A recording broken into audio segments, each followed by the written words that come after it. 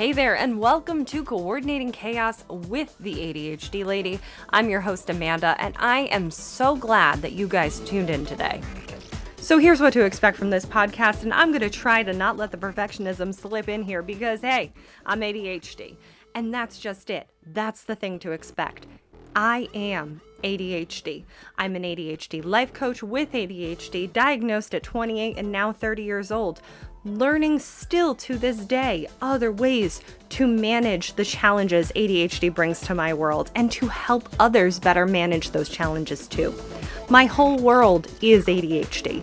I have a neurodivergent family. I spent 8 years working in special education. I am in a relationship with an ADHD partner who has ADHD children. So really, truly, I am ADHD. And I hope that through this podcast, you learn from those experiences and you get some helpful tips and tricks to maybe help you understand, accept, and coordinate the chaos that comes from your ADHD too.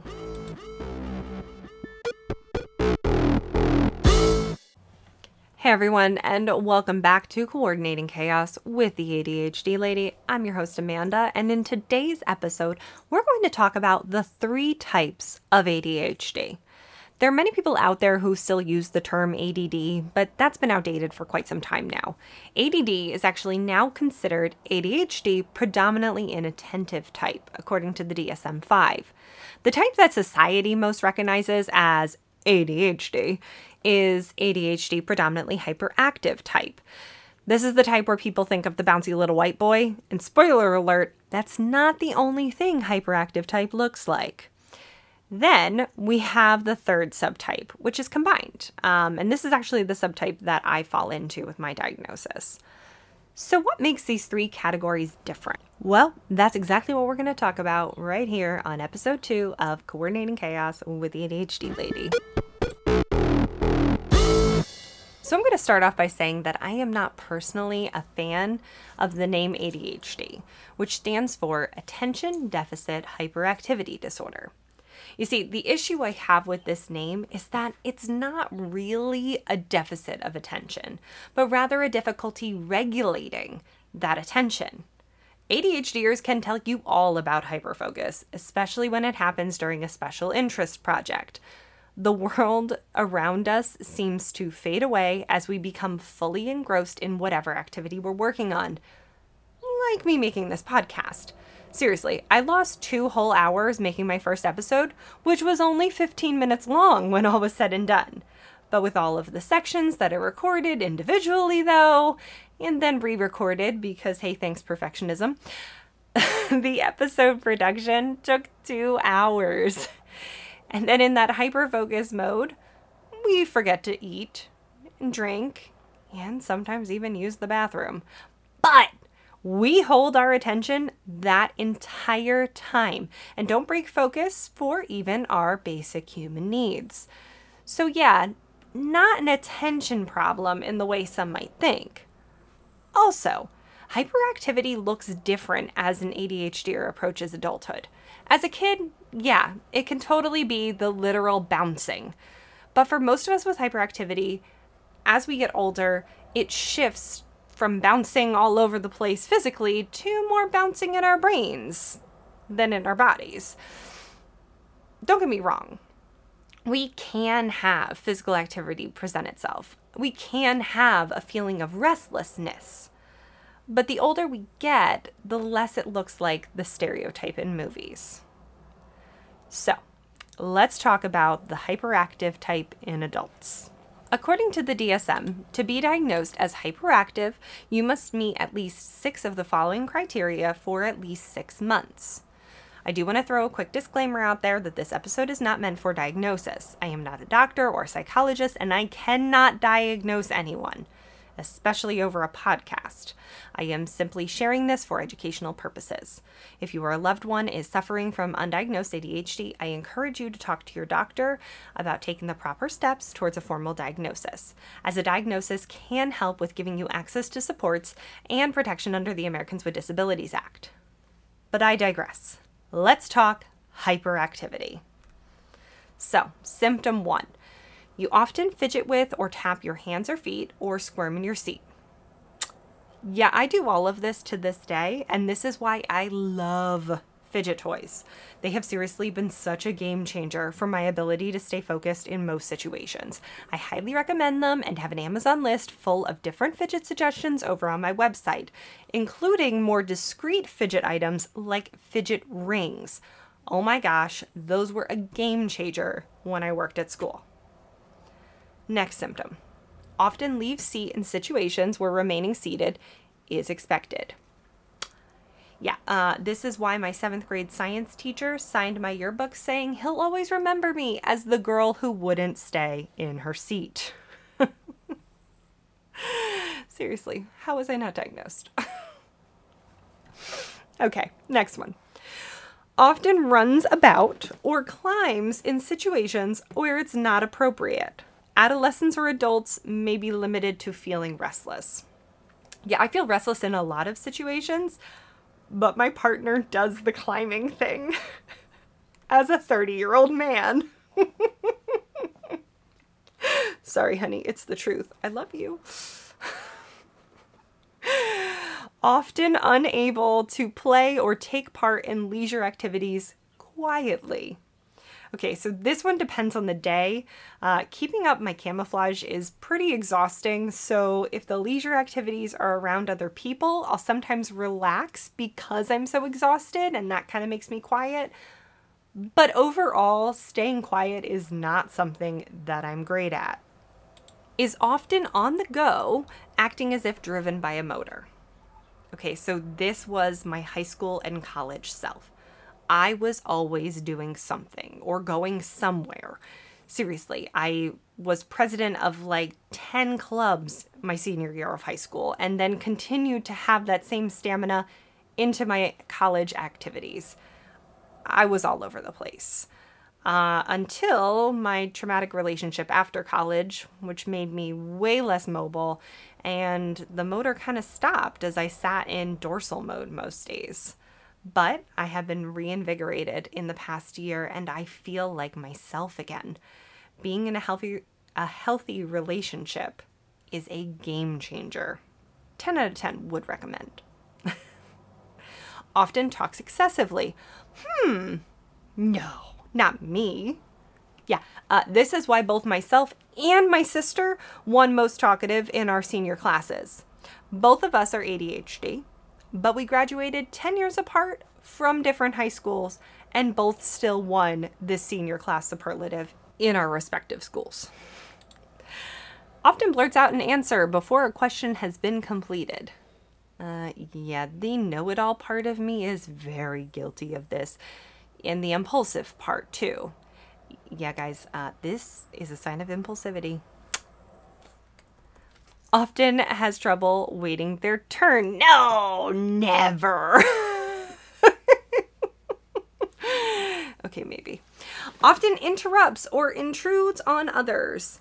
For example, butts into conversations or games. Okay, yes, but usually because I am either so happy and excited or because I don't want to forget what I wanted to say. But this is also an impulsivity thing. Okay, so now let's talk about inattentive type. Just like hyperactive type, you must meet at least 6 of the criteria over 6 months. And I will link the CDC article listing the DSM criteria in the show notes for you guys so you can see the symptoms without my babbling in between. Don't worry. So let's get into inattentive type. Often fails to give close attention to details or makes careless mistakes in schoolwork, at work, or with other activities. About every other worksheet I make has a typo that I missed because I am so excited to use it that I don't triple check it. And then I notice the error when I'm working on the sheet with whoever the first person to use the sheet is. Yep. Often has trouble holding attention on tasks or play activities.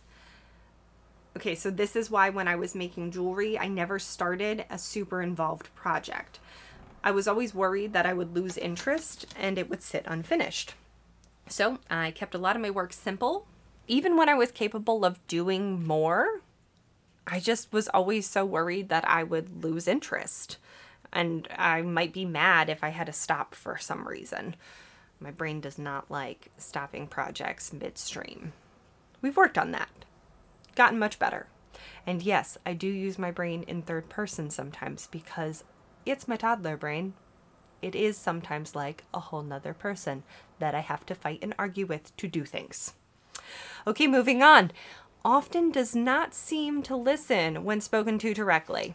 Okay, this is a subject I want any neurotypical listeners to hear me on. Eye contact does not mean someone is listening to you. Trust me. There are times that we can be staring into your soul and not hear a damn thing you're saying. So, can we please normalize that someone can be looking away and still paying attention? Because I can tell you most ADHDers I know hold focus way better while doodling than just staring at someone talking. Often does not follow through on instructions and fails to finish schoolwork, chores, or duties in the workplace. For example, loses focus, gets sidetracked. Oh, the distractibility. This is why I actually keep a notepad or whiteboard in every room. I'm serious. Every room of my house has one of those two things, just so that I can jot down the thing I remembered I needed to do while doing the other thing. So I finish the first task, and then I go back to my board to the thing that I wrote down. And then I can do that thing. Often has trouble organizing tasks and activities. Yep, planning and organizing is such a challenge for our brains. You want to know why? ADHDers are not linear thinkers. What I mean is, a neurotypical person can see a task and know that this is step 1, step 2, and step 3. Then, they do the task in order according to the plan. I know, crazy, right? ADHD brains see the task, and they see all of the task. We see the past, present, and future of a task. And because we see the entire thing and not the individual steps, it makes it hard to decide where to even start, let alone what step comes next. Often avoids, dislikes, or is reluctant to do tasks that require mental effort over a long period of time, such as schoolwork or homework. Yup. And this actually ties back into that jewelry thing I talked about earlier. If I know I need to commit a huge chunk of time, my brain is hesitant to do the thing just for fear of it being too mentally draining after a while. This happened with reading a textbook in school. I hated having to sit and take in a whole bunch of information that was of no interest to me, especially if the chapters were over 40 pages long. That just killed me in school and would usually result in me not actually reading the chapter that I was supposed to. Unexpected twist. Hey, since you are doing such an incredible job listening to me ramble on during this podcast, I want you to do something for me really quick. First, unclench that jaw. Yeah, you know what I'm talking about. Unclench your jaw. Shake it out. See, doesn't that feel better already? All right, now we're going to take a couple of deep breaths. Just go with me on this one, okay? Trust me. In through the nose. Out through the mouth. Smell those flowers. Blow out the candles. One more time, friends. In through the nose. Out through the mouth. All right. Shake out those shoulders. Let the tension go. And if you don't have one with you already, go grab a glass of water. Great job. I am so proud of you for doing that with me, and I appreciate your flexibility. Okay, we can get back to the podcast now. Often loses things necessary for tasks and activities. For example, school materials, pencils, books, tools, wallet, keys, paperwork, eyeglasses, mobile phones, etc. I mean, there's a reason why I always talk about my Google Home. I ask it at least once a day where I put my phone. I will say, though, that having a home for most things is the best change I have ever made for myself. I rarely lose anything other than my phone. And the reason I lose my phone so often is because it's really the only item in my life that doesn't have a home. It doesn't have a place that it goes when it's not in use. My keys or my purse, they're always in the same spot, and that saves me so much time and stress. My phone is always in my hand, and if it's not in my hand, then I just set it somewhere. And that's the problem with the phone. But that is also why I love my Google, and that my watch can also help me find my phone too. That's pretty freaking cool. All right, next one. Is often easily distracted. Aw, squirrel. Wait, what was I saying? Seriously, squirrel gang, what? All right. Is often forgetful in daily activities. Let's face it, our working memory isn't great. Our neurotypical peers can hold about 5 bits of information in their working memory, while we can hold about 2. And here's the really sucky part. Our senses actually influence our working memory. So this is why a loud sound might push a thought completely out of your head. Okay, so we've talked about hyperactive and inattentive types now. There's also a third type, which is combined type. And that's clearly what I have, given that most of the symptoms above apply to me, if you couldn't tell. But to be considered combined means having symptoms of both presentations for over 6 months. Please be mindful that in addition to the sets of criteria we've just reviewed, there are also a few other things that need to be present in order to receive a diagnosis by the DSM. Several inattentive or hyperactive impulsive symptoms were present before age 12.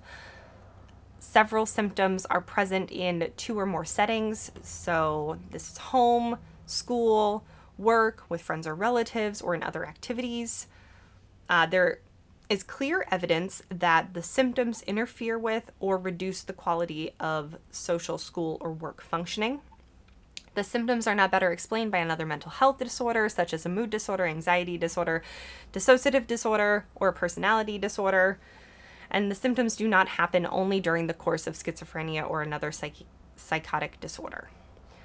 Please be mindful, though, that other comorbidities can occur. So you can have ADHD and bipolar, or ADHD and OCD, or all 3 and then some.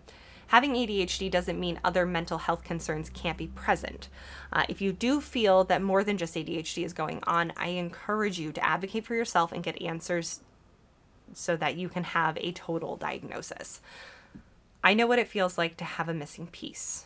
I'm diagnosed with generalized anxiety and PTSD, but my ADHD was actually the thing making my anxiety worse while it was undiagnosed and untreated. Getting the ADHD diagnosis added to the list, but it actually filled in the missing piece of the mental health puzzle for me. I am now in a really healthy state in regards to my mental health and continue to improve and grow every day. Taking charge of my ADHD has been a game changer, and I am so glad that I started this journey last summer to learn the skills and strategies necessary to function as my best self with ADHD. Seriously, shout out again to my incredible therapist. She changed my life. I fully accept my ADHD for what it is, and that helps me to best strategize what my brain needs to get the task done. Learning these things has changed my life. For you guys to learn more skills and strategies, head over to my website, theadhdlady.org. There you'll find blog posts, links to my social media with helpful tips, as well as info on ADHD coaching. I'm currently accepting new one-on-one clients, as well as gearing up for my large group coaching to begin this fall. To chat one-on-one about what service might be best for you, schedule a half-hour consultation with me through my website or through my email, theadhdlady@gmail.com. I'm here to help you unlock the best parts of yourself and to stop the negative self-talk that holds so many of us ADHDers back from being truly happy with our authentic selves.